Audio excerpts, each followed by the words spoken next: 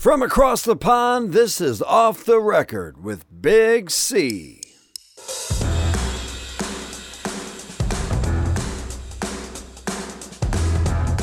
Thank you, Shaggy. Off the record, a day early. Not quite a day early, because we're about 5 or 6 minutes later than 10 p.m. here in the UK. In Australia, joining me this week, he's waving at you if you're watching Facebook Live. He is Austin Dunmore, of course he is. He's singer, songwriter, guitarist, all-round mighty fine chap from Melbourne, Australia. It's Austin Dunmore. So, hi Austin, thanks for joining us. Short notice really to get on this evening or tomorrow morning for you. It's Wednesday morning over there, of course. That's right. Thanks, Big C. Good to be on the show again.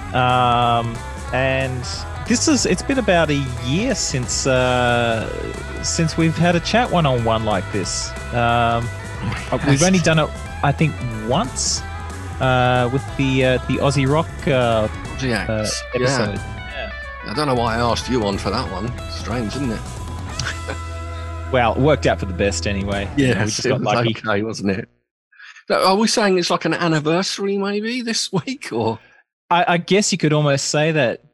It's really interesting to look back at the last year, not only through my involvement on this podcast and being challenged to think about what happened, back 40 and 50 years ago, all these years that we've been looking at and examining, but also doing the same thing pretty much on a almost daily basis on Twitter in general, where I'm not a huge participant in the like what I call classic rock Twitter, the community there, but I certainly get in amongst it. There are some very prominent accounts there, Gen TXer 2.0,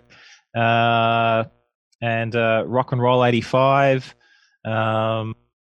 There's a couple of big accounts that do lots of polls and get pretty heavy engagement, and there's certainly a community there that is quite thriving, and some really good discussions. And it's really changed my thinking on a lot of things, particularly the poll about when did the classic rock era end. That was a real eye opener actually, and it got me thinking a lot more about what is rock and what was great and why it was great. And some things that perhaps I had preferences for a year ago, maybe when we first spoke, I've changed position on. I've changed position on a lot of things. So you can't stand Led Zeppelin now, then? Yeah, is that what you're saying? Can't stand them, detest them. They're terrible. How did they even get popular in the first place? Just stealing Muddy Waters and whoever it is riffs. John Lee Hooker probably, or I don't know. I jest, of course. You've got to be the biggest Zeppelin fan in the world. You're looking pretty smooth, but pretty big. You're looking pretty smooth, by the way, with the shirt and the shades. So I really should have shades on myself just to try and look a little bit more cool. Just trying to set a positive. I mean, cool. Just trying to set a positive example over here, mate. Oh right, okay. Well, you got the sun shining. Of course, it's 10 p.m. here in the UK. There's not too much sun, it must be said. But you're talking about classic rock and what's good and what's bad. Sort of comes on obviously to the theme of this week's show, which is episode 77. Another 3, and we'll probably be in season 4, I guess, which will be quite interesting. So hopefully you'll be back, because obviously with the time change back in Australia, well, it's not changing for you, but it's changing for us. This Sunday, we're losing an hour, so you'll be an hour ahead. You'll be 9 a.m. So that's way too early and way too late in the morning. Sorry for you to participate, like last year, really. So we'll probably see you in the spring, maybe again, for more Aussie input. Let's hope. Let's hope indeed. Well, breaking news in the UK, no PM has resigned today, which is quite unusual. There's a lot of prime ministers going at the moment. Right, on that note, or not on that note, let's get to the theme. Now, we have had a regular, fairly irregular recently, but we had a few guests come on, listeners, viewers, friends, come on to name their 20 favourite songs, what we call the desert island songs. So if you're trapped on a desert island, we said 10 or 20 songs that you couldn't do without, really. Assuming you got electricity and and a turntable, and a copy of your new release, no doubt, tucked away there somewhere behind a tree for a rainy night. Well, that's what we're going to do tonight. You have suggested, you've worded it slightly different, but it might be along the same line. We'll see what you're going to say. You've suggested like a time capsule thing.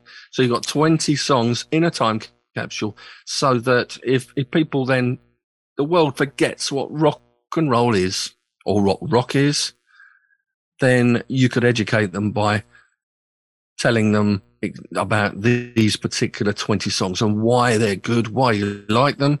Is it a question of just ones you like then, or have you been quite sort of what's the word? Not subjective, but you've been quite specific. Music, using your musical knowledge. That's what we like on this show with you. A bit of technical knowledge, the aesthetics of it, rather than the personal preference, if you see what I mean. I don't know how you worked it out. You tell me. Well, naturally, I'm going to have a bias, but you've got it there. I did try to be a little bit impartial. I couldn't go with just what are my 20 desert island songs, because I don't have 20. I'm far too much of an aficionado, and frankly, the idea of just having 20 songs to remind me of the best rock and roll would horrify me. I would rather have a copy of Beethoven's Fifth or something, you know, and then and that would be it. You know, whenever I felt like listening to some music, on goes Beethoven's Fifth. You know, listening to like the last 20 songs that I own on an island of rock and roll. I'll settle for just Roll Over Beethoven by Electric Light Orchestra. Actually, that's it's got a bit of Beethoven's Fifth in it, but that is a classic cover version. Actually, I think. Anyway. So it's more about what is rock and roll? What was great rock and roll? And obviously there's maybe a technical element and a cultural element. So the technical element, if it's possible for something not to be cultural and only to be technical, is the raw elements of rock and roll, or perhaps just rock, because rock and roll itself, the first wave of rock and roll, is something different to the rock that happened with the British invasion. Okay. So what happened with the British invasion was there was this hardening of the beat. Like, not that there aren't rock songs that don't swing or don't have swing to them, but the swing was kind of stripped out, and it straightened. It kind of had drive rather than swing. That's probably the best way to describe it. When you say the British invasion, sorry to interrupt you there, Austin. Yeah. Are you talking? You're talking like the 60s. You're talking the 63, 64 onwards time. That period of time. Okay, fair enough. Exactly. That is the transition from rock and roll to rock. Okay. Right there. So this list you've given us is chronological, knowing you, is it? Well, yes, it is, because that was the only way that I could whittle it down to 20. I had to put some had to put some hard limits around things. Otherwise, I would have just had way too much choice and just would have been lost in the thicket. One of these limits is no doubt nothing post 1983. So but maybe we'll come to that. Conveniently, the British invasion started in 63. Yeah. And if you have 20 annual chronological selections, that takes you up to 1982. So that was perfect. Excellent. Excellently worked out. Yeah, 2020 was a great number, Colin. So, chronologically then, what have we got? Have we got anything then prior to this British invasion, or are you just starting with that? Sticking with the British invasion, because then, like, if we talk about the origins of rock and roll, then, look, everything is a continuum. Even the stuff that I've selected reaches back to prior influences and cultural artifacts, art and entertainment and whatever. So, like, nothing's in a vacuum. But yeah, look, it probably would have confused the matter rather than clarified it if I'd included that first wave of rock and roll, because frankly, that stuff doesn't really sound a lot like what came after it, whereas the British invasion does sound a lot like what came after it. So there's probably a more solid kind of continuum there. All right, all makes sense. All makes sense. So the other rule I had was no more than one band in any of the selection. That kind of kept things a little bit straight. It wasn't going to be the Beatles from 63 to 69 or whatever. Who would do that? Yeah, exactly. So no more than one song by any particular artist. Yeah. That's always a good thing, I think. Spread it out. That challenged me to think about having songs that maybe were not the biggest song by an artist, but the most representative. Okay. And I favored bands over solo acts because rock and roll really is about bands. And I favored shorter songs over longer ones. If I could get 20. Yeah, I'm not going to throw in Yes, Close to the Edge. That's okay. Like that. Well, thank goodness for that. Somebody, yeah. Well, I thought about it, but or even Roundabout. That's an 8-minute song, but that's long too. That sort of thing would probably confuse, like a listener 100 years into the future. It would probably confuse them rather than educate them, because then they'd kind of go, "Well, what is this about anyway?" So that was something else to consider as well, like having representative tracks that were too kind of stylistically diverse probably would confuse the matter. Like if you have like songs that have got lots of different outside influences, then it becomes hard to understand perhaps what rock and roll actually is. So I was also kind of looking for a spirit in these songs. I didn't go too soft for the most part. It was more like stuff that rocks. When you say something rocks, it's generally kind of, it's got like a higher energy. So that's the thing. That's the thing about rock music, is there's this kind of like vital energy to it. And so tracks that had that vital energy, that drive, that is a quintessential characteristic of rock music. Okay. So I think I've probably talked enough about a good intro. Well just good intro. Dive into it. So we start in 63. Are you doing one from each year? Yeah, one from each year. This will be interesting. 63. So I didn't know, like, obviously with the Beatles, the British invasion coming, whether you would plump for anything by the Beatles from that era, or go for something a latter day one. Yeah. So that was a really hard decision, but I think you have to consider their appearance on the Ed Sullivan Show. What was the big song that was on the Ed Sullivan Show? It was well, they had "All My Loving." I think was the first one that he performed, and then "I Want to Hold Your Hand" probably. Wow. Okay. February 64. Yeah. February the 4th comes to mind, but I mean, I'm not sure.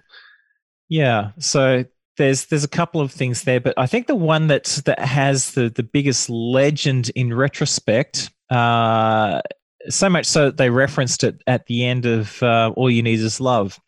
So of course I'm talking about She Loves You. She Loves You. Yeah. And it's of their early singles, it's got a nice fast pace, it's got an interesting chord progression, it's got that kind of interesting harmony, or the cadence at the end where they kind of finish on the sixth chord. That's been talked about a lot. How She Loves You finishes on the sixth. George Martin hated that, I think, first, didn't he? I mean, it's so corny, maybe, or jazzy. Was it jazzy? Yeah, or something. Yeah, just or it's like in terms of cadences, it was like an unfinished, unresolved cadence. Like it just kind of hangs there. It's kind of suggesting the four chord, which, quite frankly, is very rock and roll. And there was also a lot of talk about, or at least back in the day, about the vulgarity of yeah. They weren't even like saying yes. It was this kind of that's another thing probably that George Martin was commenting on. He was very straight laced, was George, wasn't he? Bless his God rest his soul. Well, he was probably not so different from many people of his generation. So there were a lot of things that were perhaps maybe not shocking, but quite jarring. And yet it's in this really, really catchy, compelling kind of package. So like I can imagine that there would have been a lot of love-hate from the older generation when this came out. It's like, wow, these guys are good. They're really, vibrant, dynamic, but terribly uncouth, Yeah, it was so, I mean, obviously I wasn't very old at the time. I was, although She Loves You is your first song that you're choosing, obviously, yeah? Yeah. It was the first 7-inch vinyl single that I owned. There you go. It was bought for me, obviously. I was only about 4 when it came out. It was like the end of a run of singles in the US that just, they weren't really interested. Not Please Please Me, From Me to You, She Loves You came out. No, weren't really interested in it. Capital. It's only when I Want to Hold Your Hand came out in November, December time that they said, well, you can't turn this one down. You cannot turn this one down. And it was after Kennedy had been assassinated, November the 22nd or 21st. Funny enough, I was having that discussion with Shaggy before the show, talking about that date, because I'm not going to be available on the podcast that week. 22nd of November. And I think maybe the Americans just took to something new, something British, something English. These vibrant, as you said, youths with long hair, something different, take their mind off everything. And that was it. And that, of course, eventually, in the beginning of 64, it got to number 1 over there. But She Loves You was the one here. An electric, probably still now. Well, it will definitely be in my top 10 of all time, I would say. But from a personal level, of course, it was the first one I ever had as a single. So I have to thank my mum for that. Probably my dad didn't have a clue what was going on, but my mum got it. Took us to see them live as well in 65. But 2 minutes, so electric sound, something you'd never really heard of before. These 4 kids singing. There wasn't a lead singer. They were all playing their instruments. They were writing certainly all their singles. They wrote them all, and eventually, of course, all the album tracks as well. Something that you just didn't have. You didn't have a lead singer, which is something else which was unusual. It was like Johnny Kidd and the Pirates, or Cliff Richard and the Shadows, or to name but 2. So yeah, I'm and if you were talking to your audience 100 years in the future, Cliff Richard and the Shadows and Johnny Kidd and the Pirates wouldn't mean anything to them either. But here you have this one example of like the the early 60s pop music that is a representative of all that sort of thing. So it's kind of a stand-in, if you will. Or if you liked this track by the Beatles and you wanted to, do more archaeology, then check out Cliff Richard and the Shadows or something. Even the little intro with Ringo, just on the drums at the start. I mean, you know what the song's going to be straight away.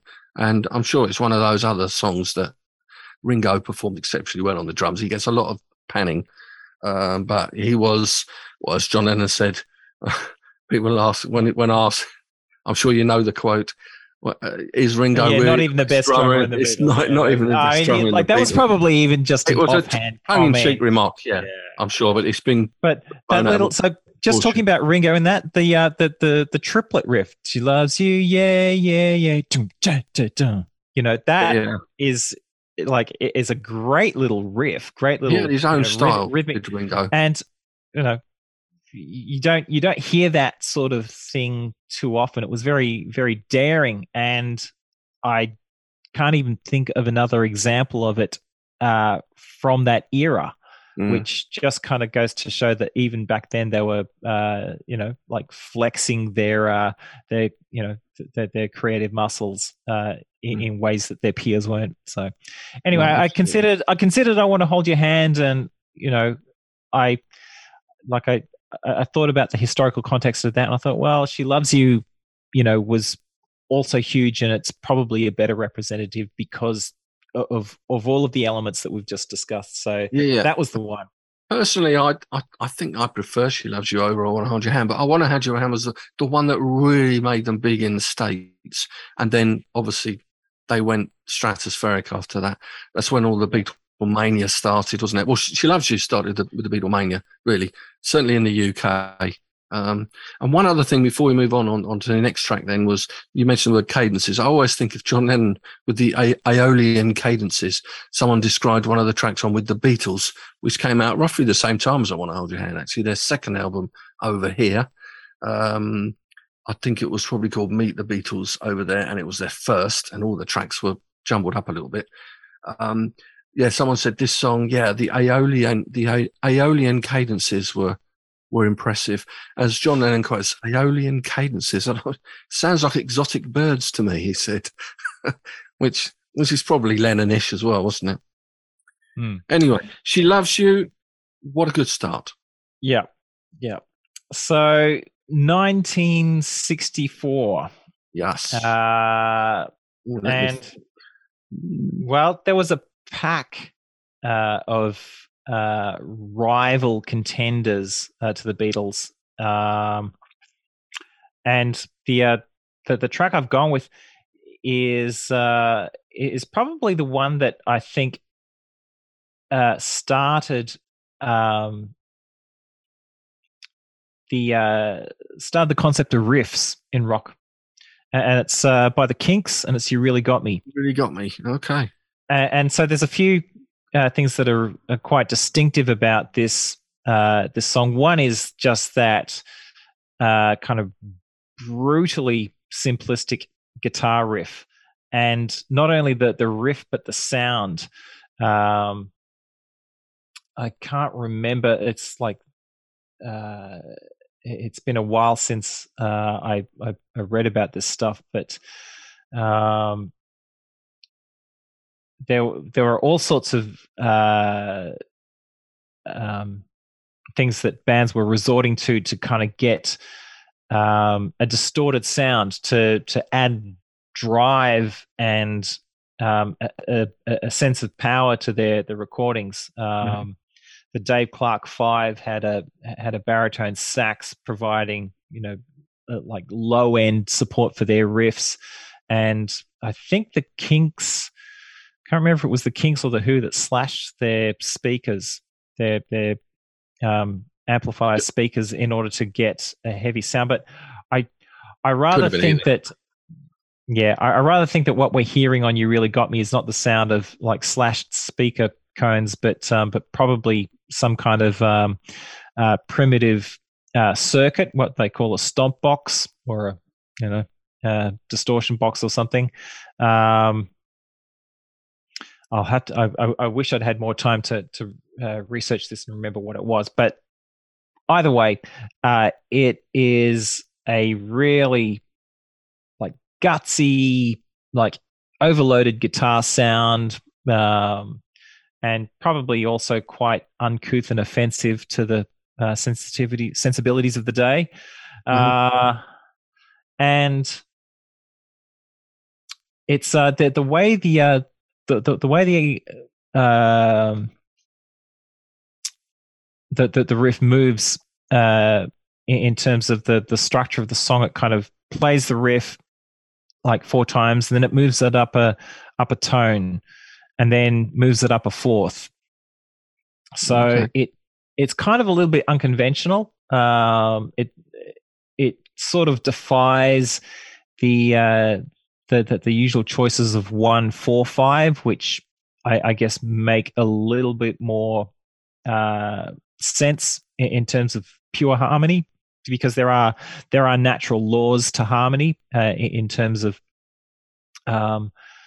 like how the physical waveforms relate to each other mathematically. That really dictates why the fifth is the strongest interval in the scale, for instance. And so what the Kinks did with that with that movement, with that structure, and You Really Got Me, is almost kind of subverting expectations and then resolving them. So it's an interesting device, and it's an effective device. It's another short, sharp, like, gut punch of a song, and then it's gone and it's over. And it's got this raucous guitar solo, which, I mean, has been argued about. Was it Jimmy Page? Was it not Jimmy Page? Yeah. If I was Jimmy Page, I would probably be distancing myself from it, because it's frankly pretty sloppy and badly executed. But it's got the right. It's got a lot of energy. It's got the right kind of energy, but I mean, not much musicality, quite frankly. It's just rude. It's a rude guitar solo for a Dave rude Davis. song. Then presumably it's Dave Davis. Yeah, that's what I would think. If it's not Jimmy Page, I think it's been proven that it wasn't him or something. One of the people that claimed it was he did play on the track, so he probably played the rhythm part. He was a session musician. Uncredited sessions. Yeah, one of the people that said he did play the guitar solo then was John Lord, I think, as would be Deep Purple, who also claimed he played piano on the track. That's probably not true either. I don't really know. Is there much piano on it? Right in the back, I think, like at the back of the mix. I'm just looking at piano. Yeah, it says Arthur Greenslade on piano. There you go. Yeah, with Bobby Graham on drums. Mick Avery was on the tambourine. There you go. So, the classic rocker. You Really Got Me, and I think it inspired a lot of what was to come, some of which I'll talk about. I'm on to, yeah. The riff was so good that they almost used it again and all day and all of the night, didn't they? Yeah, very similar. Well, they reused the structure that I talked about. So the 1, 2, 5 movement, that was what got reused in All Day and All of the Night. Okay. So moving on to 1965.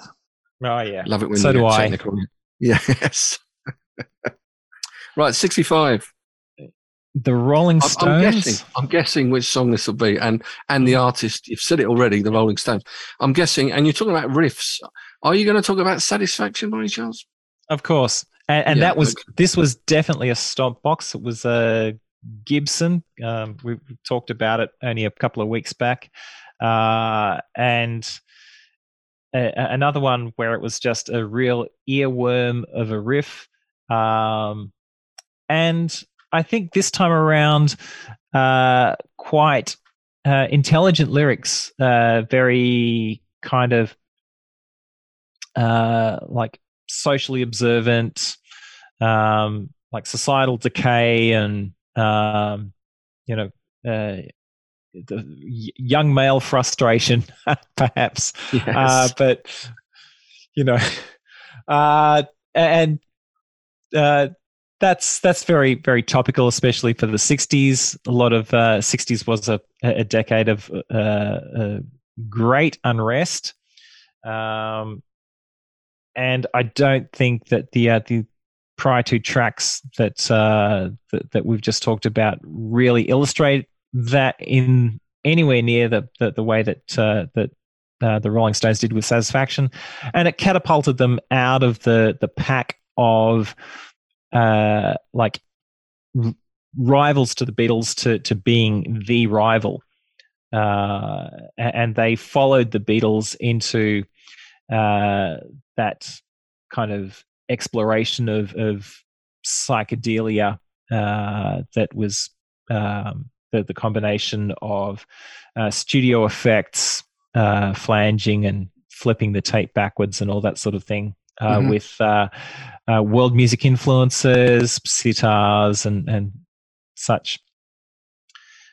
So they really announced themselves with this one. I think we had this discussion when I can't remember what we were talking about, why, because I'm sure you mentioned Satisfaction before, and yeah, I don't forget which podcast it was, but yeah, although it wasn't their first number one single, yeah. I made that mistake last time. I thought, well, yeah, I'm with you though, in that it probably was the one that was massive. Probably the only one that was number one in both sides of the Atlantic for a start. I think that's probably what you were referring to. I mean, I'm putting words in your mouth, but I suspect that's probably what it was. From I thought that there was some milestone that it was, because I think It's All Over Now was their first number one. I think even The Last Time was before it, wasn't it? Because that was their first number one first single probably that they wrote themselves. So this wasn't even that, but it did propel them globally more than the other ones, I think. Yeah. Now the next few years, next 5 or 6 years, well, I don't know, perhaps even the rest of the list really gets really hard, because it's like, well, who do you keep in? Who do you leave out? And what do you choose? So, like, there was so much happening by 66, 67, 68 that it became really tricky. So with this one, I went with the Beach Boys, because they really are a cornerstone act. And by this point, you're starting to run out of options, like somewhere from like 60, 63, 64 to 68. Like if you take out all of the options for the Beach Boys, you've pretty much lost their best work. So 66. I can guess the song, I think. Okay, what do you think it is? Well, there's one of two, but I'm plumping surely for Good Vibrations. I almost went with Good Vibrations. Oh, okay. Is it God Only Knows? It's God Only Knows. Well, yeah, that's the one I would have chosen, actually. God Only, because I love that. It's one of the greatest. It is, and it's ever. It kind of has that I don't know, brill building level of quality to it. It is just sublime songwriting, such a mature lyric, and real kind of kitchen sink music arrangement. It's so swampy, and then it's got that kind of bizarre bridge. It's one of those selections where I went, if you put it in, you might be confusing the audience about what rock and roll actually is.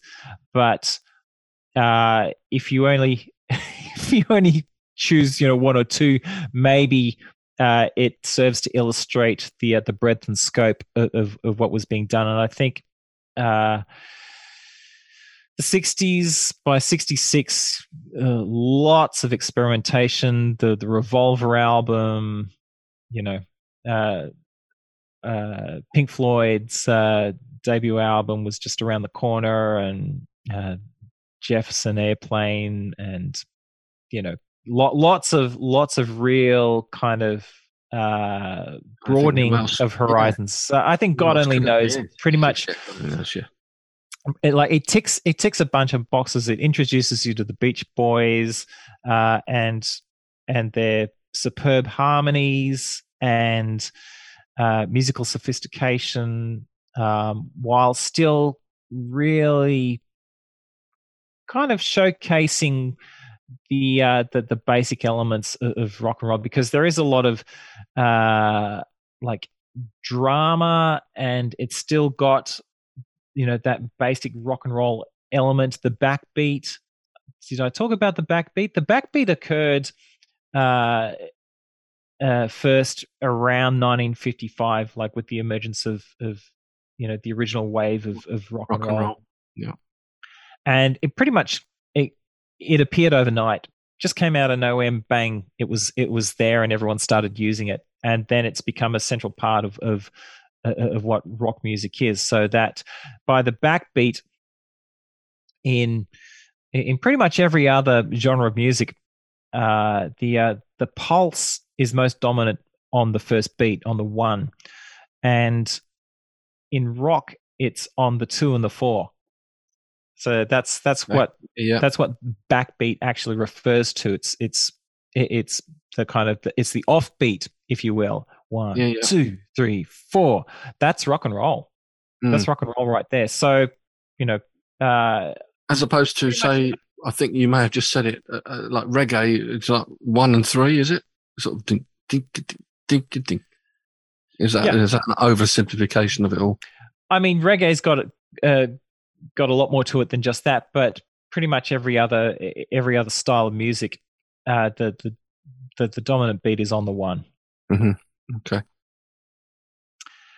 So if the dominant beat's on 2 and 4, it's borrowed that from rock and roll. Okay. That's what it is. That the backbeat emerged at the same time as rock and roll, and basically is a defining characteristic of it. Rock and roll owns it. I love everything about that song. I mean, the French horn, I assume, is it at the start, bringing it in, as you say, the lyrics. Oh yeah, Brian Wilson, a wonderful, wonderful song. Yeah.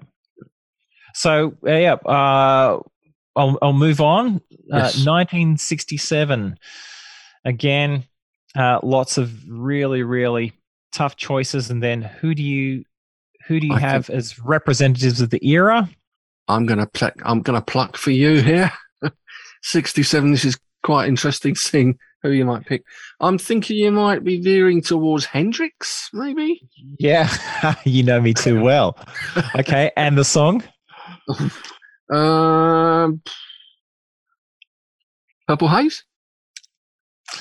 You can do the list for me. That's exactly what I chose for 1967. And again, so a really dominant guitar riff, which I think was like first,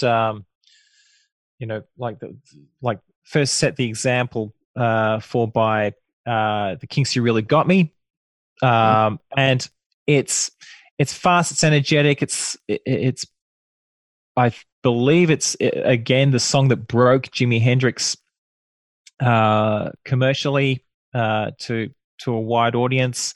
It's quite significant. It's short, it's punchy, it's got some studio trickery with the guitar solo at the end. Like he's got a guitar solo at regular speed, and then he's done another guitar line with the tape slowed down, and then sped back up for playback. So it's kind of this almost like very fast toy guitar kind of sound at the end. And obviously, if you know Hendrix, you know that he did a lot of tape machine experimentation, tape speed, flipping the tape backwards, tape flanging, all of that kind of stuff. So, and you can hear him cough or clear his throat before he starts singing a song as well, which is left in. There you go. So a bit of bit of swagger, a bit of devil may care attitude. Absolutely. Just looking at it, it was his first hit in the US, but none of his songs. I know it's none of his singles, and he did have many hit singles. I can only count 8 here, and the highest position he got was 20, which was the cover of Dylan's "All Along the Watchtower." Yeah. So he may not have been big on the charts, which kind of belies his cultural significance, because he was, in terms of the an album artist, maybe. The collective psyche, he was massive. He was a massive influence on the musicians that came after him. Like, he was one of the, sometimes you get a musician who comes along, or a band that comes along and just puts everybody on their ear, and they go, nothing's ever going to be the same. And he was one of those. He was definitely. Where would you have him in the list of all-time guitarists then? Top 3. Top 3, okay. Yeah, I'll save the other 2 for another podcast with you, because we did do I think we did that. So yeah, Hendrix, Van Halen, and then perhaps Jimmy Page. There's probably 4 or 5 that could go into that top 3, but those are my 3. And Hendrix, just because Jeff Beck. Look, I mean, Jeff Beck is probably the greatest electric guitarist alive. Eric Clapton's a huge influence, collectively a huge influence as well. But in terms of innovation, pure innovation at the time, Hendrix. Yeah. Okay. Yeah, he introduced so many techniques, like playing techniques that had never been tried before, or at least not by somebody of his popular stature. Anyway, that is a topic for another day. But he was a huge influence, and just a very, very significant artist. So he had to go in somewhere, and that's where I put him. Well, 67 had to be there. Yeah. Okay. Yeah. 68 then. 68. Okay. A bit more tricky now. 68. It gets very tricky. I went with the Doors. Okay. And 68 really is the summer of love, the summer of revolution. It's where the cultural revolution really took off. You had all of the rioting. Lots could be said about that. There was a lot of experimentation, both with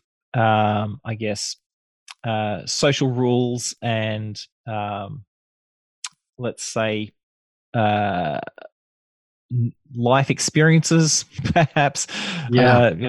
Sex and drugs, basically, and the Doors were right at the front of that. I think, like, just in terms of perhaps like their output, their message, what they were trying to say with their music, about what perhaps the youth were thinking about and contending with and going through at that point. And the song I've gone with, I don't think I've mentioned it, "Touch Me." Oh, okay. And this one is probably another one where it's really kind of out on a limb a little bit. Like, there's a sax part in it. Their instrumentation was very kind of idiosyncratic compared to their peers. They didn't have a bass player. They had this kind of organ sound that they used the pedals on the organ to cover the bass. Although I think they actually kind of tracked bass on the studio recordings a lot as well.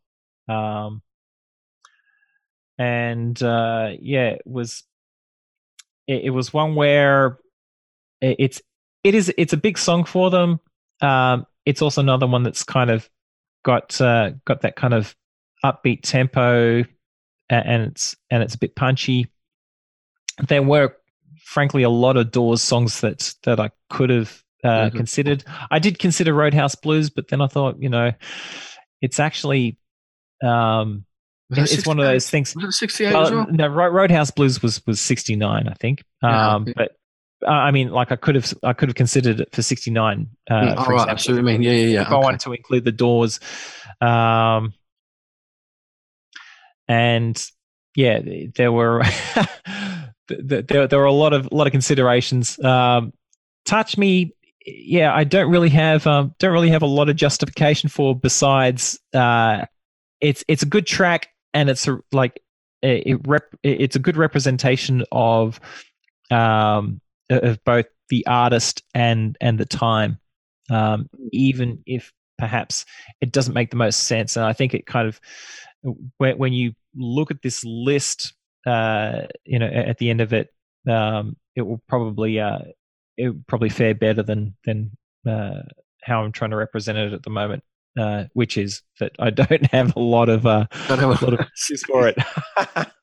Well, okay, it will make sense when you hear the rest of the songs. I mean, I've said this before. I got a pelters for it as well from some quarters, but I mean, I like a lot of the Doors stuff.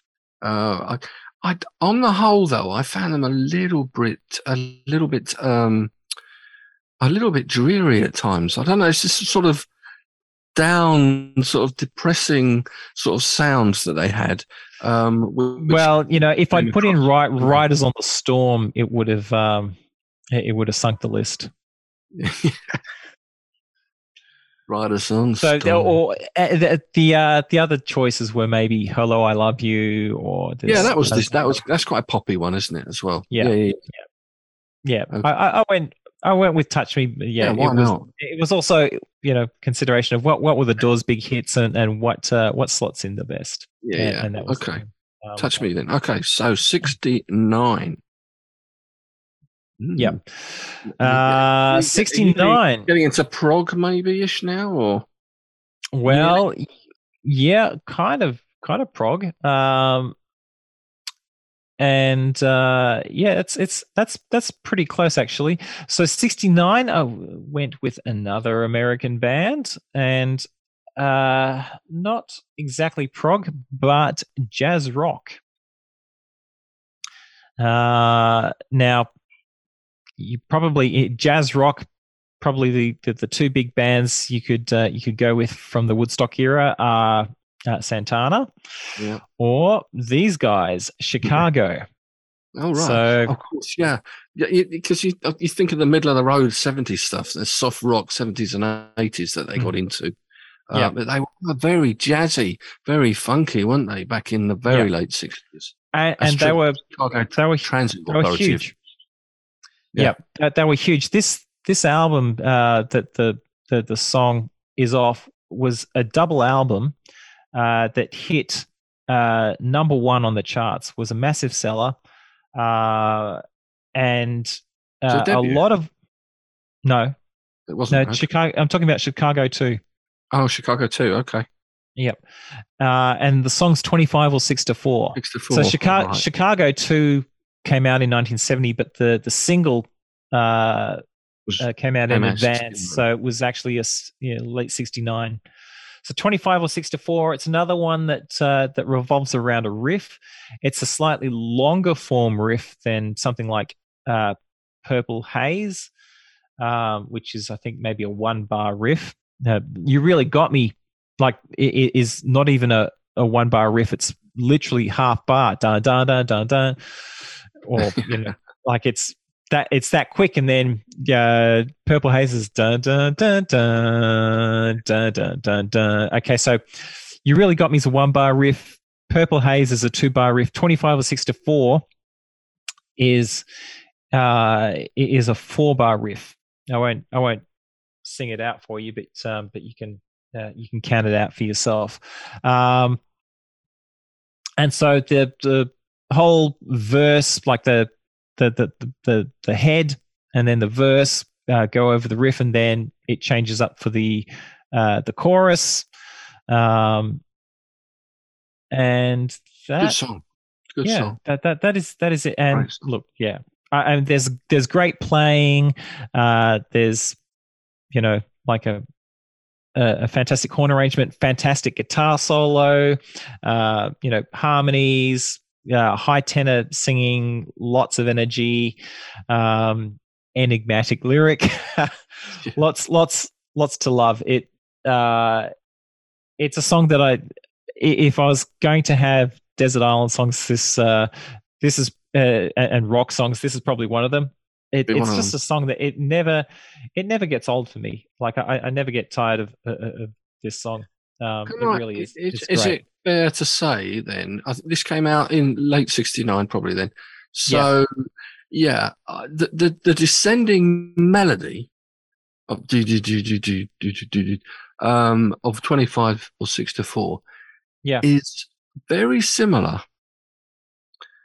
to George Harrison's "While My Guitar Gently Weeps" and Cream's "White Room." As well. Yeah. So there's a bunch of songs that use that descending motif. Yeah, that's been talked about. That's the term. That's the term I was looking for. Okay, and I remember reading. I don't know when I was reading it, but that a lot of people wonder, what does it mean, a 25 or 6 to 4? And it was explained because I thought there might be some sort of drug reference in there, but he was saying, no, it's just about, he was trying to write a song, or he's writing about someone who was trying to write a song, I think, at 25 to 4 in the morning, or it could have been 25, or it could be 26 to 4. It's 25 exactly. Or 6 to 4. He's up in the middle of the night trying to finish songwriting for the album. He's ran out of things to say. Out of time. Yeah, okay. Yeah. He's resorted to stream of consciousness writing to finish the job. Yeah, it's a great song. Great song. They definitely very existentialist. Mm. Yeah. Okay, so moving on to 1970, and again another American artist. So I represented the British invasion early on there, and then it's gone back to the Yanks for a few of these. But don't worry, the Brits will be coming back. Yep. So 1970. Now here's another artist where I went, well, they were absolutely massive, like world dominating, but it was only a fairly short window. So if you don't get in like with them through 68, 69, you're quickly running out of choices by 1970. And so is it? I'm trying. Who can this be? American in 1970. I'm trying to think who they might be. What about the Guess Who? Something bigger than that, and they're Canadian. Oh, okay, fair enough. Much bigger than we can edit that bit out. We can edit that bit out. Much bigger than the Guess Who. No, go on, tell me. Creedence. Oh, of course, yeah. I was thinking of them for 69, because that 69 they had 3, which is very unusual, I think, these days. Or did Led Zeppelin do it? I can't remember. But in 69, Creedence had 3 classic albums released. Yeah, as far as I can remember: Bayou Country, Green River, and Willie and the Poor Boys. Yeah, so you would have had to have gone with, Fortunate Son, or Bad Moon Rising, or Down on the Corner, or or even Green River itself. Yeah. Okay. So I went with 1970 is only one album, but it was their best album. Cosmos. And I think probably the signature track, like the big single, would be "Who'll Stop the Rain." Who'll Stop the Rain. There are other songs I could have gone with here. "Up Around the Bend" is a great rocker, and I heard it through the grapevine. Was massive, but you're either stuck with your on there. Traveling Band was on there. Rocker. Yeah. So who'll stop the rain? Just a great pop song. Does some interesting things. I think that the third verse, the drums kind of break down a little bit.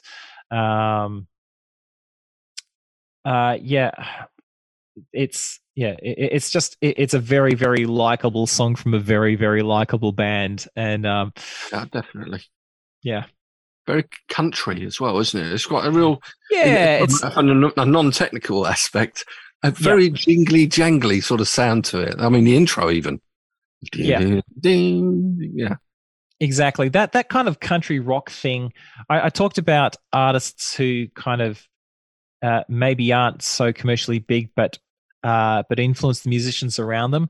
And there is an artist here that isn't represented in the list, but was like that kind of influence on the bands that came after him, and that's the Band.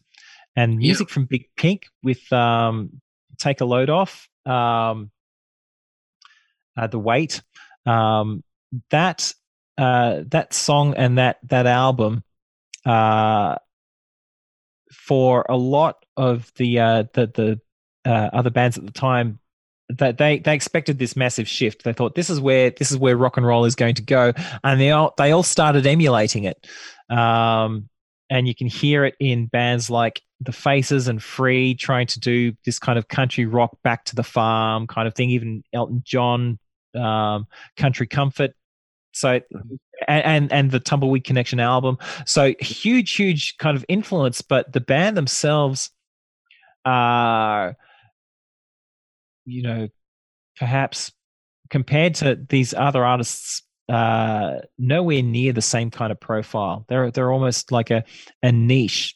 Like if you're talking about rock and roll to even, young people today, you would talk about the Band maybe in the, the 30 to 50 range after you talked about the top 30 acts.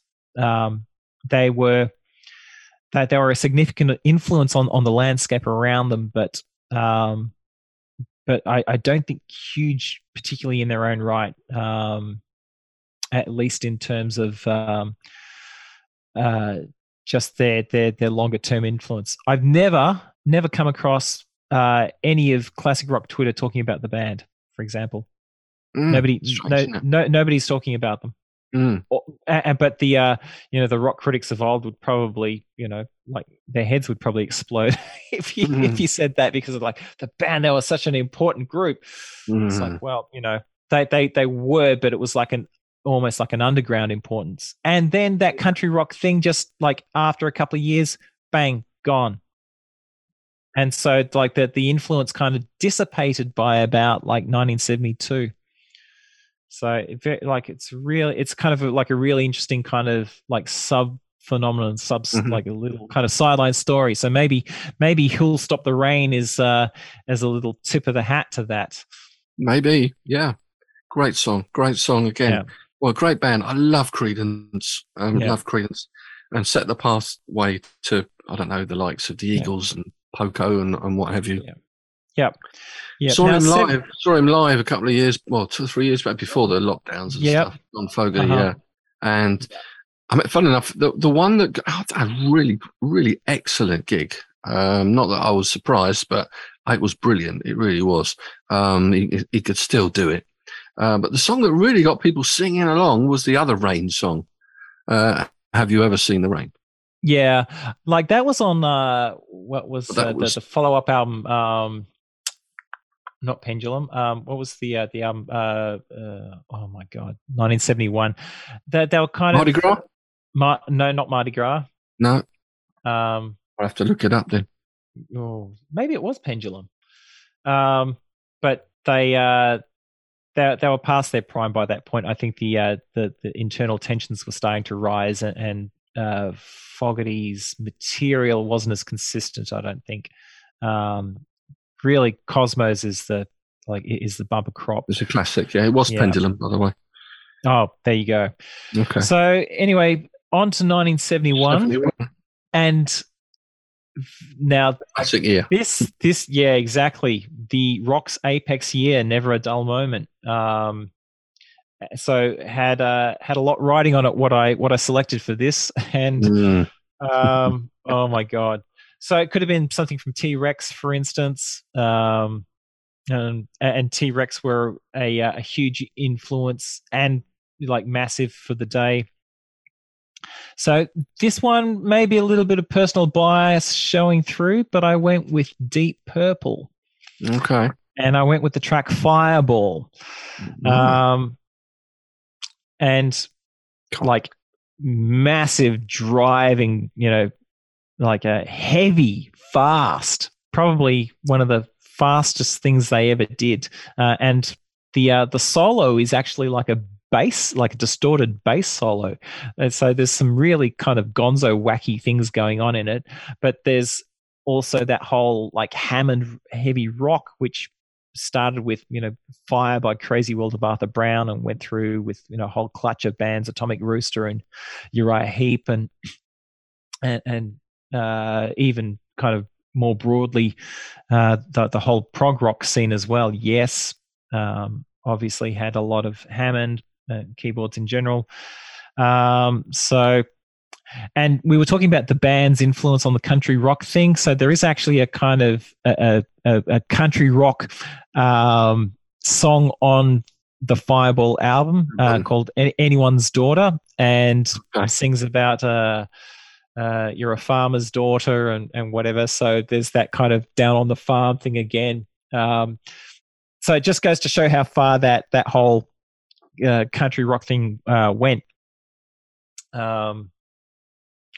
And then that was the last time Deep Purple ever tinkered with it. But Fireball, the song, yeah, I don't even know if it was a single as such, which isn't really important. I think that the single that they had was a non-album track, Strange Kind of Woman. But Fireball is just a great song. On Wiki, it says it was the second released single from the album on the 25th of October, but oh, well, there you go. I didn't even know whether or not it probably didn't chart or anything. It's not the sort of thing you would hear on radio. No. I don't think it's nowhere near their most famous song, or even like it's probably not even in their top 5 most famous songs. But it filled the role of like a number of jobs, which is kind of getting Deep Purple in the list. The whole Hammond rock thing, yeah, catchy, short, fast. Just a great standard bearer for rock as rock. And it starts with the sound of an air conditioner being switched on, apparently. It does, and it's a great sound effect to start a song with, like air conditioner and then furious drums. And it's so good. What could possibly go wrong? No. Fireball, 71. Okay, so we move on to 72? 72, okay. You said about, if you've got an hour to educate people, we've had just a fraction over an hour now, and we haven't quite got I'm talking about like an hour's worth of music. Okay, fair enough. Having said that, we can go through the others maybe a little bit quicker. So 72. I think so. Yeah, 72. Okay, so 72 could have been Smoke on the Water, but that was too long. So. And you'd already had Deep Purple. Well, I mean, I would have done something. You would have had that instead of Fireball. T-Rex. Okay. Yeah. So 72. More country rock, perhaps, but also harmony singing and a Canadian. Neil Young and Heart of Gold. Okay, yeah. So there's a lot to recommend. Heart of Gold, one, not least the fact that it's just a great song. It's simple. It sounds so good, and there's nothing complex about the elements. It's just really, really well done.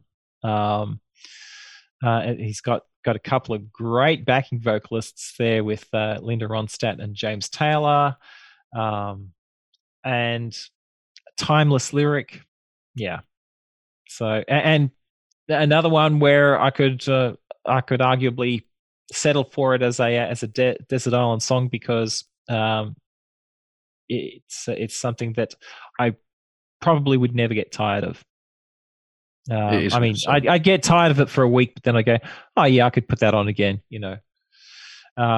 It's something that if I've got an acoustic guitar, I'll play for people and people will sing along. It's one of those kind of songs. And it was a number one in the US, I believe. Well, there you go. Yeah, it was a hit here too, but I'm not quite sure how Got a lot to recommend. Number one. Yeah. And 72 is another one of those years that there's a lot of heavyweight competition around it. I had to really choose carefully with that one. Tell me about it, because we were originally thinking of have a 72 singles show this week. That might be next week now. If you've got a list, send it to me, and I'll add them on the end next week. We did a 72 albums show. Yes. So I already had an idea of what I had an idea of the singles. Yeah. Okay. Now, obviously, there is a band that's been MIA through this whole set of years, and you know which one it is. So 73.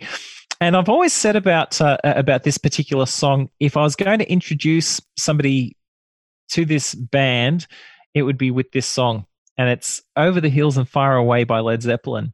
And once again, it's nowhere near, one of their most popular songs. But it's a great song that's not too long and kind of like crunches all of their elements or their most significant elements together. It's almost like a shortened, upbeat Stairway to Heaven. It kind of has this kind of acoustic start and it builds into like a big rock track, and then does some kind of like weird proggy thing just after the guitar solo, and then finishes, real with this elegant fade out. It's a wonderful song. It's like I've described it as my secret weapon for introducing people to Led Zeppelin and getting them to like Led Zeppelin if they'd never heard Led Zeppelin before. And that's on the Houses of the Holy. Houses of the Holy album, isn't it? Yeah. Sorry, I did tell you. Yeah, but 73. I must have missed that one. Yeah. Okay. Which is the album that Houses of the Holy track wasn't on, which is odd, isn't it? Because it was too similar. It was too similar to Dancing Days, which Jimmy Page wanted to keep on the album. Yeah. It's like, why did he call the album Houses of the Holy? Like, he could just not confuse everyone. Dancing Days, yeah. Yeah. Totally. Why not? Yeah, it should have been the album should have been called Dancing Days, but anyway, let's move on. 74. Now we've done 74. What a wonderful, wonderful year that was. So much great stuff in 74. Things were changing a little bit here anyway. I know that for the glam of 71 through T-Rex, the king of glam, Mark Bolan, and then you got Bowie, Sweet, Slade, Wizard, all those bands. Yeah. 74 started to see a little bit of a change. So I don't just mean the Wombles, who had more chart weeks in the UK chart in 1974 than any other act. The Wombles. Did you get the Wombles down under? Yes, we did. Yeah, you did. Yeah. Okay, we'll leave it there. 74 was pretty much a three-way between Quo's Down, Backman Turner Overdrive, You Ain't Seen Nothing Yet. Or this band. And I went with this band because I think they're certainly bigger in the States. And probably there's a little bit of classic rock Twitter bias because they have a huge, huge classic rock Twitter following. So it's, if you haven't guessed by now, it's Lynyrd Skynyrd. And Sweet Home Alabama. You'll be happy. Yeah. Sweet Home Alabama. Look, it's that there's kind of a reference to Neil Young, which kind of shows perhaps the ferment, because artists did listen to each other and reference each other in their songs. You know, the Eagles and Steely Dan, for instance. Yes. And look, it's got, frankly, Sweet Home Alabama has got some ripping guitar work and a great guitar solo. So it was probably the guitar work that tipped it for me, actually. Yeah. So Sweet Home Alabama was my choice for 74. And not the 12-bar blues of the Quo. Oh, Down isn't 12-bar blues. down. I just think of Quo being Throbbed by Blues, but yeah. Yeah, I mean, they do a lot of that stuff. So both Down, Down and You Ain't Seen Nothing Yet are kind of like kitchen sink, like hodgepodges of rock cliches, things that had kind of turned into, I mean, the way the way they do those, Quo does those like chromatic shifts up to the next part in Down, Down. Yeah, exactly. That's so Quo, isn't it? Yeah. But it both songs are catchy as all get out, and you know. So I talked about Savage Cuts. It was really hard not to choose like both of those, not just one of them, but both of them. Like, oh my god! So can we have a top 22? Well, anyway, if you're having one from each of these years, then I mean, just picking one song from these years must have been tricky. It's brutal. And so this was a brutal cut. So anyway, there you go. That was my dilemma for 1974. Trilemma. Okay, so moving on to 1975, and I want to talk about something else that rock does that no other genre really does, is it celebrates its own existence. It's like it is self-celebratory. Okay. And so I needed at least one or two songs that do that. Like Led Zeppelin had done it as far back as 71 with their song called Rock and Roll. Yes.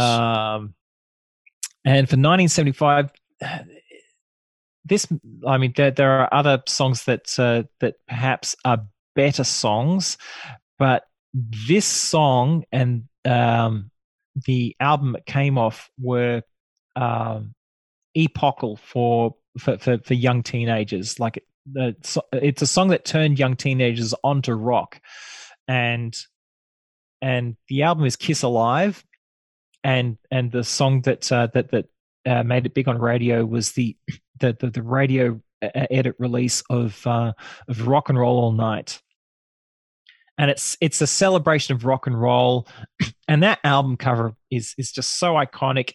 It's like rock as visual spectacle, and the combination of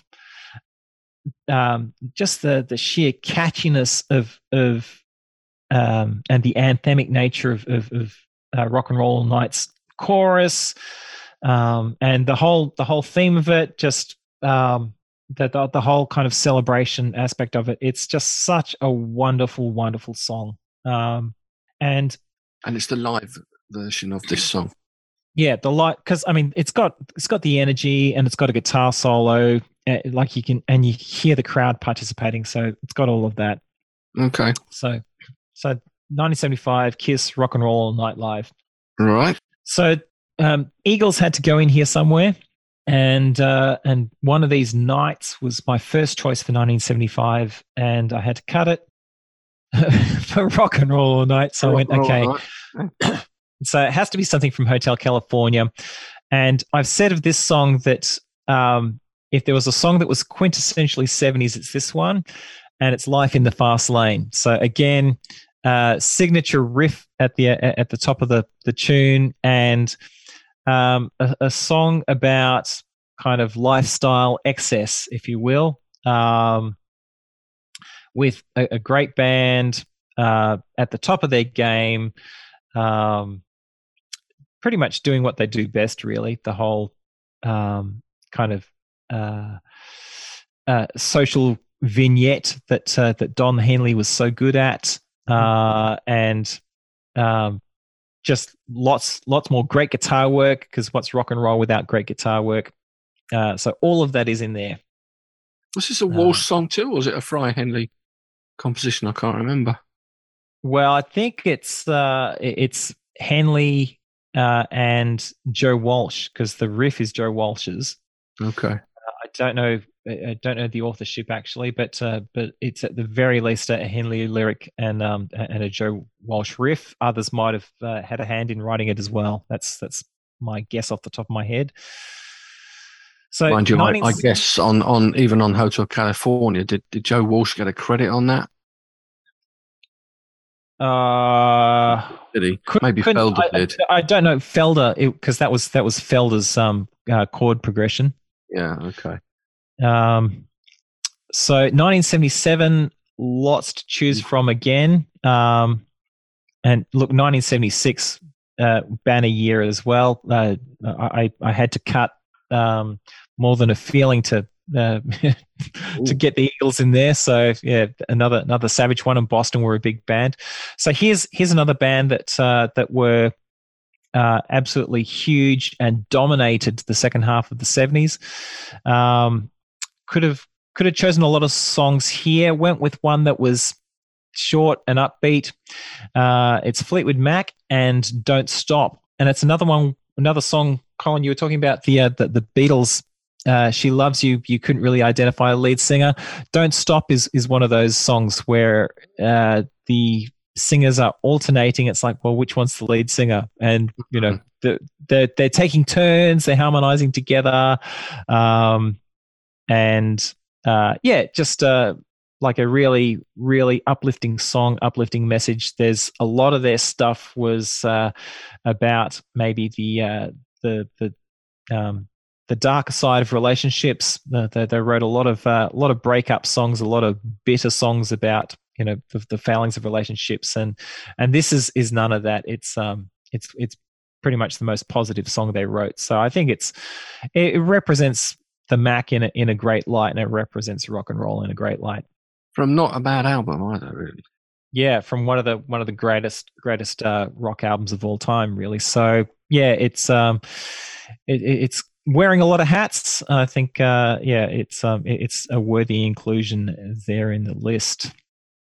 Okay, stop. Yep. 1978. Again, I'm starting to say this about every year, but one of my all-time favorite years for singles. There's a band here that I think has to be represented at least by this point that hasn't. I missed them in 1975 with their most recognizable track, even though that is probably not the greatest representation of rock and roll. Here is Queen, and I'm cheating a little bit with this one. It's actually kind of two songs that play back to back. It's We Will Rock You, which again, rock celebrating itself, and We Are the Champions, which is just a great celebratory anthem. And of course, some amazing writing here on both counts. We Will Rock You with its like sheer minimalism,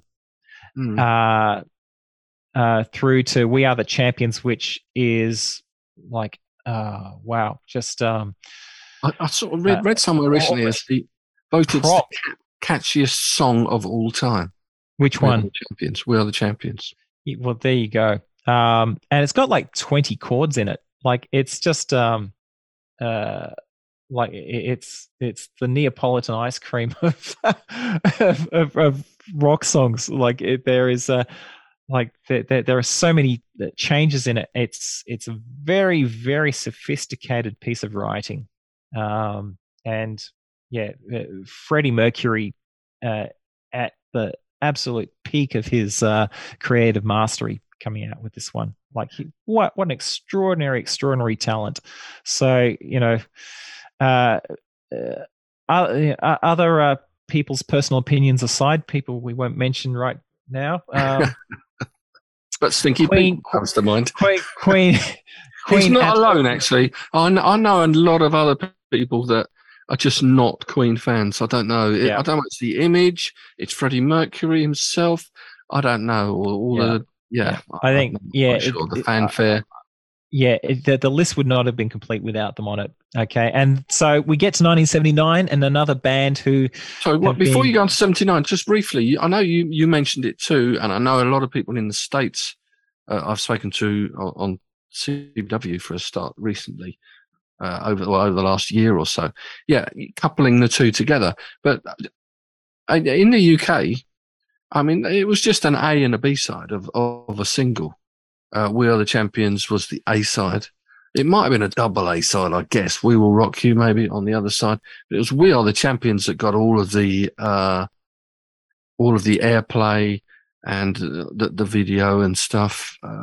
But We Will Rock You if you hear it on the station in the US now, I think you probably find the two tracks playing together.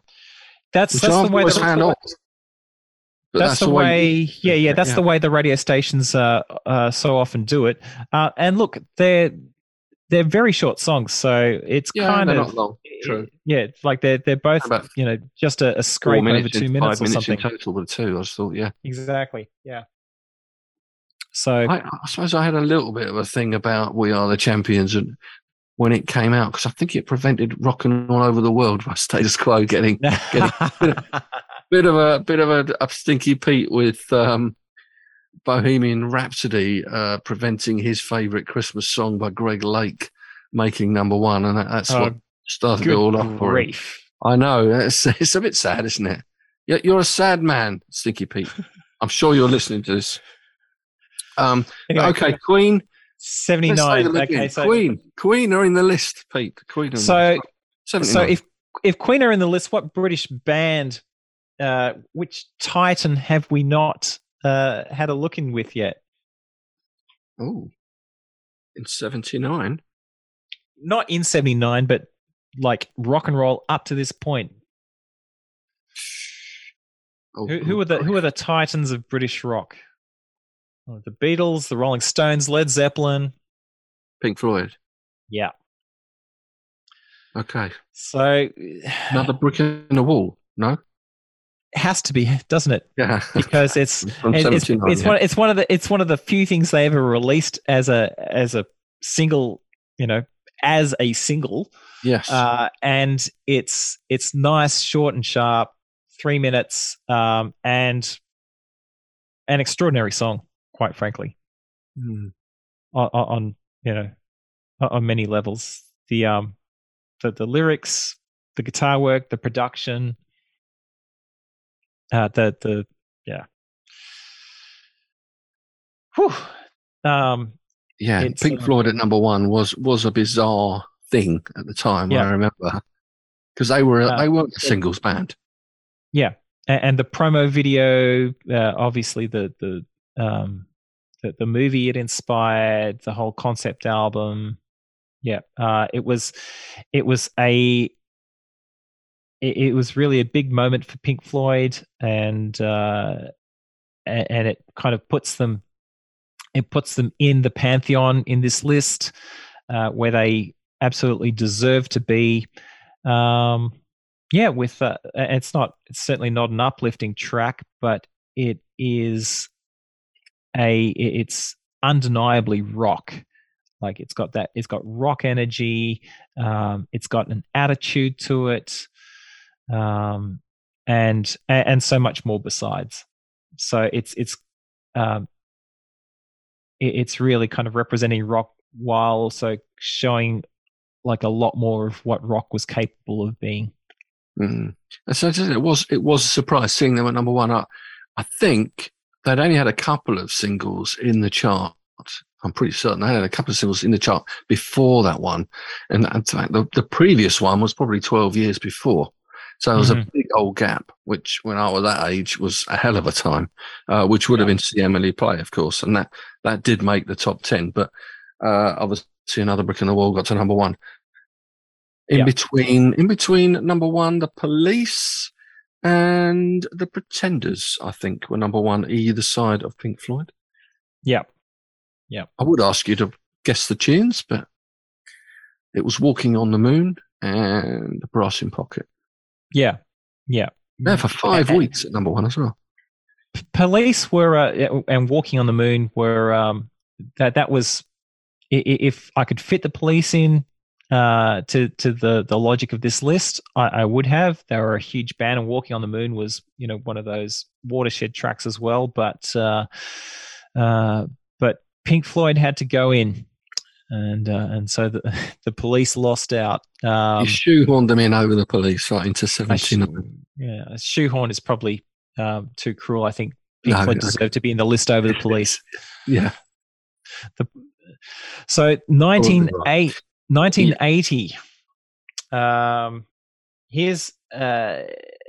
Here's another one where I had the dilemma of, well, I haven't had this band and I probably should, and where do they go, and which song do I represent them with?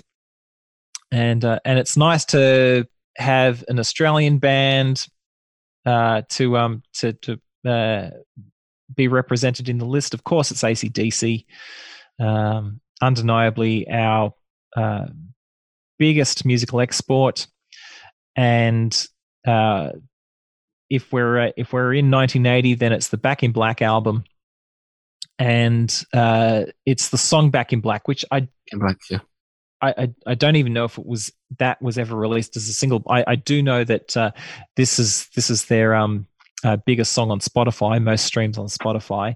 And look, I have always loved this track. It's got great rhythm, like absolutely killer riff, guitar solo, unbelievable singing. When people first heard Brian Johnson, like when people first found out about Bon Scott's death, they were like, well, that's the end of them. That's the end of them, because like who could follow Bon Scott? And then out comes Brian Johnson. Holy crap, So it certainly wasn't a hit in the UK if it was released as a single, which I'd have thought it would have been. No, but like what a song. And it also is a tribute to a departed talent. Bon Scott was a true rock and roller, and hell of a character, and so it is kind of a it's a tribute to like a great performer, and wow, what a tribute. Like the hence the bells at the start of the song. That's Hell's Bells at the start of the album. Yeah, there's no bells at the start. Like Back in Black starts with the hi-hat and the guitar just like chinking. Yeah. It's like a that's it. Kind of thing. Yeah, and then in. It was a hit in the US, it would appear. 20th of December, entered the chart and made number 37. Made the Rock and Roll Hall of Fame. It's in there.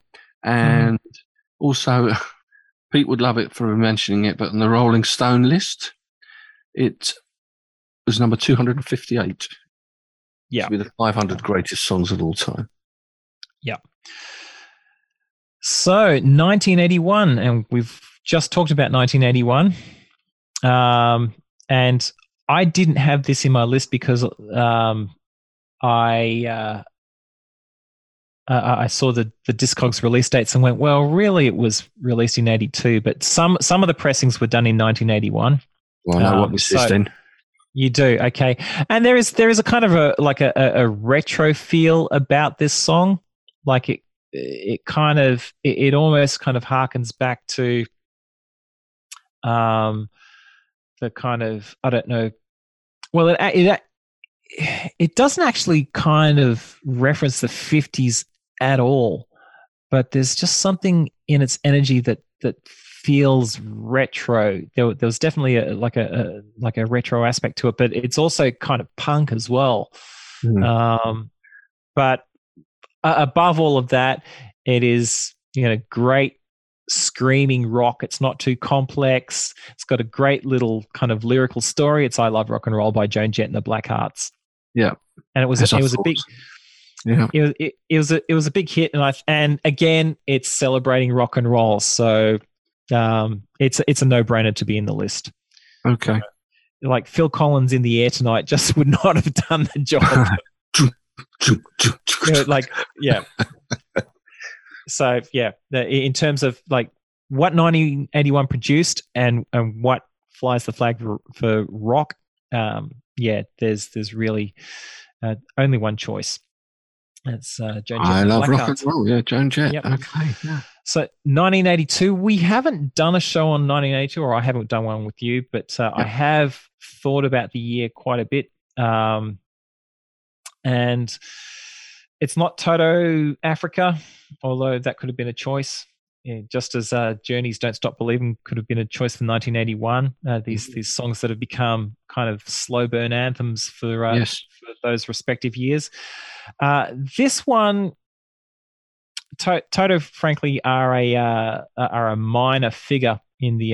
Well, I mean, Joan Jett didn't do much, but that song is definitely an exception. But this artist was an absolutely massive artist. Probably, he was the biggest artist of 1982, and I went with the track that is the most high energy track off this album, which was one of the biggest sellers of all time, and it also includes a cameo by one of those massively influential guitarists. The guitarist was Eddie Van Halen. His bandmates, obviously, everyone knows the story, didn't know that he was doing this session until they heard it on the radio. And it's Michael Jackson's "Beat It." Beat It, yeah. Yeah, it also, like, there's a consolation prize for Toto. It's got at least one of their band members, if not a couple of them, playing on the track.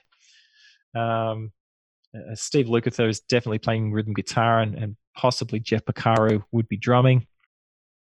I can't remember the exact studio lineup, but so there's a little bit of Toto in there. There's a bit of Van Halen, and there's a whole lot of rock, and obviously there's Michael Jackson. So there it is, Colin. That's your 20. Yeah, that's my 20. So it was Van Halen on subsequent Michael Jackson songs. Maybe I'm getting confused with. I'm thinking of on Black or White. It wasn't Slash. Maybe it was Slash. He was on the Dangerous album. Perhaps he performed on that. Do you remember that one? That was probably about 8 or 9 years after this. Though, sweet 91 time, I would guess. Yeah. But okay. Oh yeah. Well, it's an excellent list. I mean, I would. How you managed to pick one song from each of these years? I suppose, as you pointed out at the start, it's so difficult that you had to have some sort of formula, if you like, to stick to. And once you've got that formula, then you just have to stick to it, don't you? Without hard criteria, like, you just can't make those savage choices. Like, it just becomes it becomes impossible to get it down to 20, because then you go, well, why is this in here and not that? And like you lose your own argument if you don't give yourself that that set of criteria. If it were my list, I think I probably would have had something in there from the glam rock era. I mean, you nearly went for T-Rex, I know, in 71.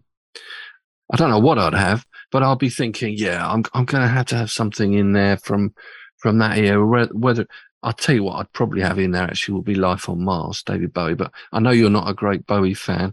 I would also and I know you're not a fan of this particular style of rock, but I would have to have something from the sort of punk era, which in the UK at least was between, although the origins were a little bit before, maybe the Ramones coming up from the States in the mid-70s, but I'm talking late 76 through to 80, I would say. I mean, the Police were in there, I guess, and you were maybe umming and ahhing about the Police, but they were never really, I don't think, they were called New Wave, but they weren't really punk, of course. And the two tended to sort of get a bit confused at times. Punk rock, New Wave, the respectable side of punk, maybe. Well, again with those choices, like who do you leave out? Who loses at the well, I don't know, because I haven't done my 20 list. So whose expense do you include them? Like, if you have a look at that list of artists, it's like, with one or two exceptions, it's a pretty ironclad list of the greatest acts of all time. So let's see. In your 20? Yeah, I mean, Yeah. who are the probably, like Joan Jett is probably the most minor act. Maybe Joan Jett, but a classic. So Joan Jett, and then probably the next most minor act, like who do you pick? The Kinks, Lynyrd Skynyrd. I mean, they're like, you know, maybe Lynyrd Skynyrd. I don't know. It's like a scary list there, like the very, very big hitters, all of them. So like I can't argue with that. And the Police would have been at the bottom of that list if I had the Police. See, I would probably have the Jam ahead of the Police from my own personal perspective. I would have thought, and for their impact, I don't know whether I'd have something by the Ramones or by the Sex Pistols. You obviously couldn't have them all. Yeah, I think I did a pretty good job of avoiding tokenism. Probably the most tokenistic selection there is the Doors' "Touch Me." Mm.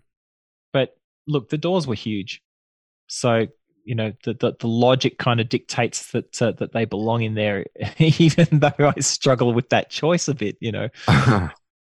Yeah, they were huge. They were huge. I would say, were they huge down under as well? They were. Yeah. I would guess they were much more huge in the States than they were here. I mean, chart wise, I'm not sure that they perform particularly well. But you know, a lot of artists don't. Well, no one does these days, of course. All the top artists just don't have hits anymore, do they? But back then they did. I don't remember many. Even Light My Fire wasn't a massive hit. And look, there is a whole kind of San Francisco scene from the mid to late '60s that included Janis Joplin and Jefferson Airplane and Crosby, Stills and Nash, and so like huge scene, like very, very big artists, and maybe you should do a pop list at some point as well. Look, rock and roll list. That would be a really interesting list too, because then like there's no Elton John here. No, I wondered whether you were going to go Maggie May in '71. Then you came up with Deep Purple, obviously. There's no, and Every Picture Tells a Story was one of the biggest albums. Your favorite albums, and Cat Stevens was huge, and and. Oh yeah, there were so many. But this song is about rock. It's all about rock. This list is about rock. Yeah. Okay. Right. Excellent. Well, thank you very much, then, Austin. It's a great list. It's been an absolute pleasure. Of course, by number one, She Loves You by the Beatles. What a classic start. Couldn't go wrong with that, really. Yep. Like all of them. So I don't suppose you'll be doing a playlist of those 20 songs. You might well do. You might throw one together. Of course I would. Yeah. You might throw one together. All right. Okay. Well, thank you very much. Obviously, I haven't got any people giving theirs. It was your show today. You give me your 20. I listened to them. Intriguing to hear your comments on all of them, as usual, with your expertise and your eye for talent and good music. This is what we want. This is why you're on the show. But sadly, we won't be able to see you for a little while now, probably while the clocks change. So it will probably be in the spring when you're next on. But we can look forward to that. Maybe you can work on a pop list in the meantime. And I'll just have to heckle you from the sidelines. Yes, keep coming. Yeah. Okay. Well, we're aiming at the moment to do a 72 singles next week, rescheduled from this week. Stinky Pete's in Riyadh again next week, but he said he can do that one because he loves a bit of 1972. I know you probably do as well. So if you want to just message me a bunch of your favourites, then whether it be 10, we'll probably do 10 each, I guess, with a few honourable mentions. No Steely Dan in your list here. I wonder whether they were a missing one. They're not a top 20 band. No, not a top 20. And not rock enough. More jazzy. Yeah, jazz rock. I mean, I love Steely Dan to death, but I couldn't find anything that would fit in this list. But Chicago's in there, which is sort of jazzy rock. 25 or 6 to 4 is a banger. Yes, it's fair dues. and what a great time to write a song as well. 25 or 26 to 4 in the morning. Right, so that's it. Thank you very much then, Austin. This podcast will be posted to the usual Quora. Wherever you listen to your podcasts, it will be there. It's on Anchor, it's on Google Podcasts, it's on Spotify, it's on Apple Podcasts, you name it, is there. And that have to be it until the springtime. You can tune in every week to listen to what Stinky Pete or other guests are on about, if you obviously care to desire. But in the meantime, all I can say is thank you again, Austin, and it's a good night from me. And a good night from Big C. Thank you very much. Not half. See ya. See ya.